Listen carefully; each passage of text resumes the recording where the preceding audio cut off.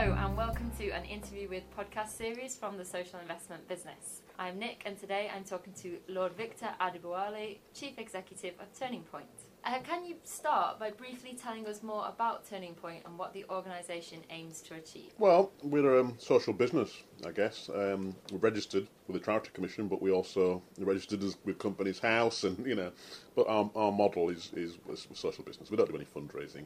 We earn our keep, I guess. And I guess what we're about as an organisation, our aim is to be a social business and a successful one and a strong one, but to be a partner to public services or to the statutory sector in a sense, partner to the NHS because we're in the health and social care business. So for us, that is about being a partner with the NHS and others, but generally a partner alongside the NHS, and to provide services that reverse the inverse care law, which states that those people in need of our services most tend to get them the least, and to particularly address those people who have complex needs, because not only do we have a moral duty to engage with those individuals, but actually it's costly not to. Now, the plans for the NHS reforms are considered quite controversial by some. How did you find the experience of being a member of the NHS Future Forum?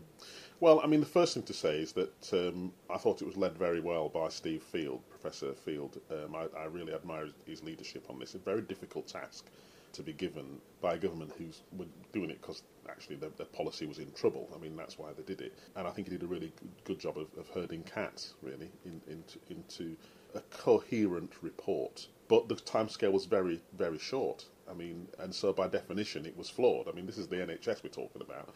We listened to, about 25,000 people in 10 weeks, which is a lot, but it's nowhere near that covers what's needed to be covered in terms of that kind of exercise. And of course, the bill had already been written in a way. Therefore, it's limited in terms of what we can do practically against the politics, which had got well into the game of politics. So I've said, it may seem unkind, but I think the process by definition was flawed simply by its timescale and where it was put in the process of creating policy. I guess it would have been a more effective exercise if it had been done before the bill for a longer period of time, in which the outcomes were less dictated by political imperatives. But having said that, I think what we did was create a platform for more credible change to the NHS. And as a member of that forum, which presented these recommendations to the government, how positive are you about the future of the NHS? Well, I'm an optimistic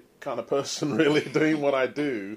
Optimism, and I always say this to people, but they think I'm being cheeky, but I'm paid too much to be pessimistic. I think one of the things about leadership, I think, is to be optimistic and realistic. Because optimism without realism is kind of delusional. But I think the NHS represents what our society is about. The NHS isn't just about health, it's about a set of values which are pretty hardwired into the British people, actually. And I think that's a really, really good thing. And I think that means that the future of the NHS will always be positive, in the sense that the public are very committed to the NHS values as well as the service. And I think politicians who are wise realise that. They realise that it's not just about the services, the hospitals, the doctors, it's about the values, no one left behind. We think that health is a right, you have a right to access to health. We believe that access to health should not just be the privilege of the rich. I mean, this is one of the areas that a lot of people are saying perhaps charities and social enterprises could move into working with the NHS. What do you think are the main opportunities for those kind of groups when working in the health and social care sector? Yeah. Well, I mean, as a social business, as a social enterprise, I guess, I think the opportunities are really around the reorganisation, the opportunity to integrate health and social care. The public don't really give a monkey's chuff about the demarcation. What they want are services that mean they don't have to go from Bill to Paul to George to Sarah to Julie. They want a service which is about an individual, which treats you as an individual, which is comprehensive. So I think there's lots of opportunities to reintegrate health and social care, not least because if we don't, we're spending an awful lot of money. So that's one opportunity. The second opportunity, I think, is involving communities in really meaningful ways that make public services reflect the needs of individuals and or communities. And that means a redefinition of what commissioning is. Because most people, when you ask them what commissioning is, they use language which actually describes procurement. And so commissioning should be the means by which you understand the needs of an individual and or a community.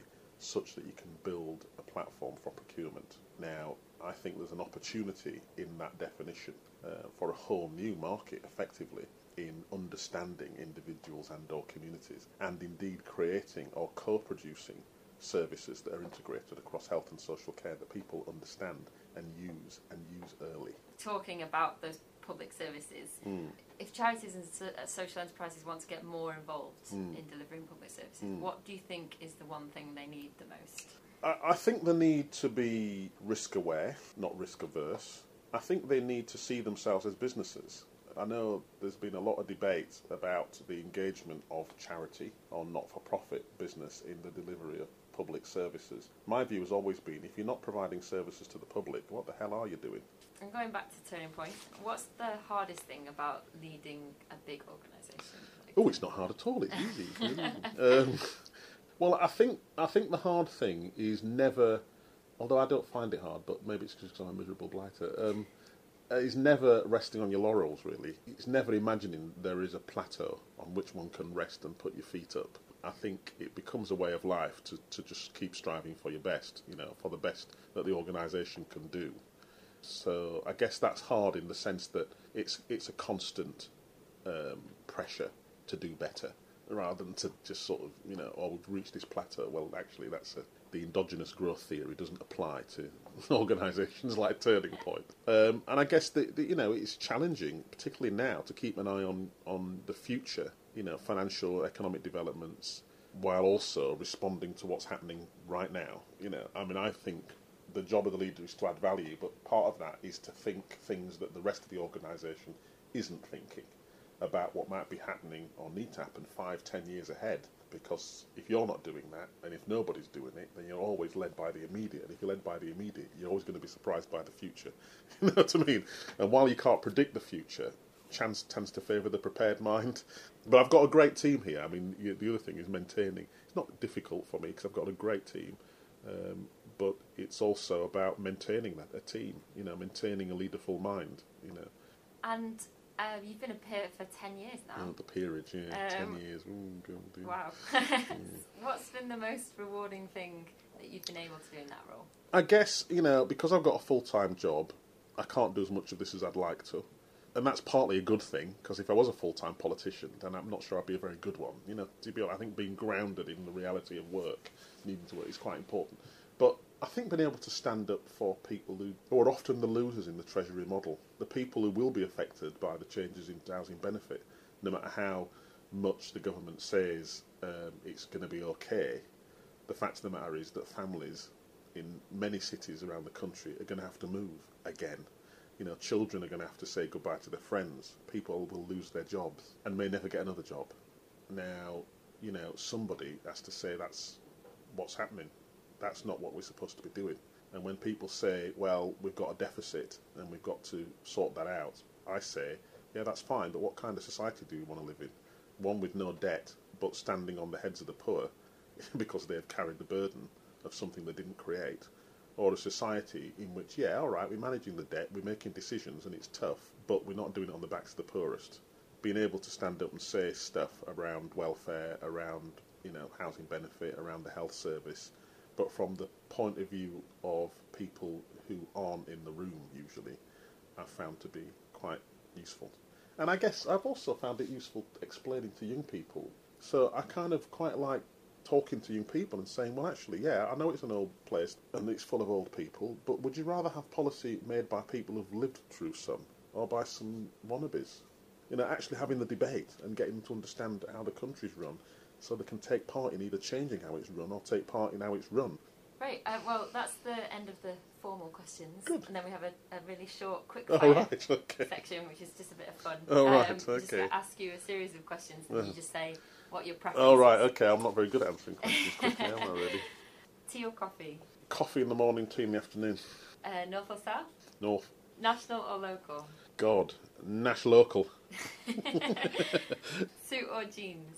Jeans, actually, to be honest. Charity or business? Business. Cricket or tennis? Tennis. And big society or good society? Oh, you cheeky sort. Oh, a big good society. Very Very diplomatic. And that concludes our interview with Lord Victor Adebowale. Thank you very much for Thank speaking you very to us much. today. It's been a gas. That's good, yeah. Don't forget to check our website, www.thesocialinvestmentbusiness.org/an interview with, and our Twitter @thesocialinvest for the next instalment.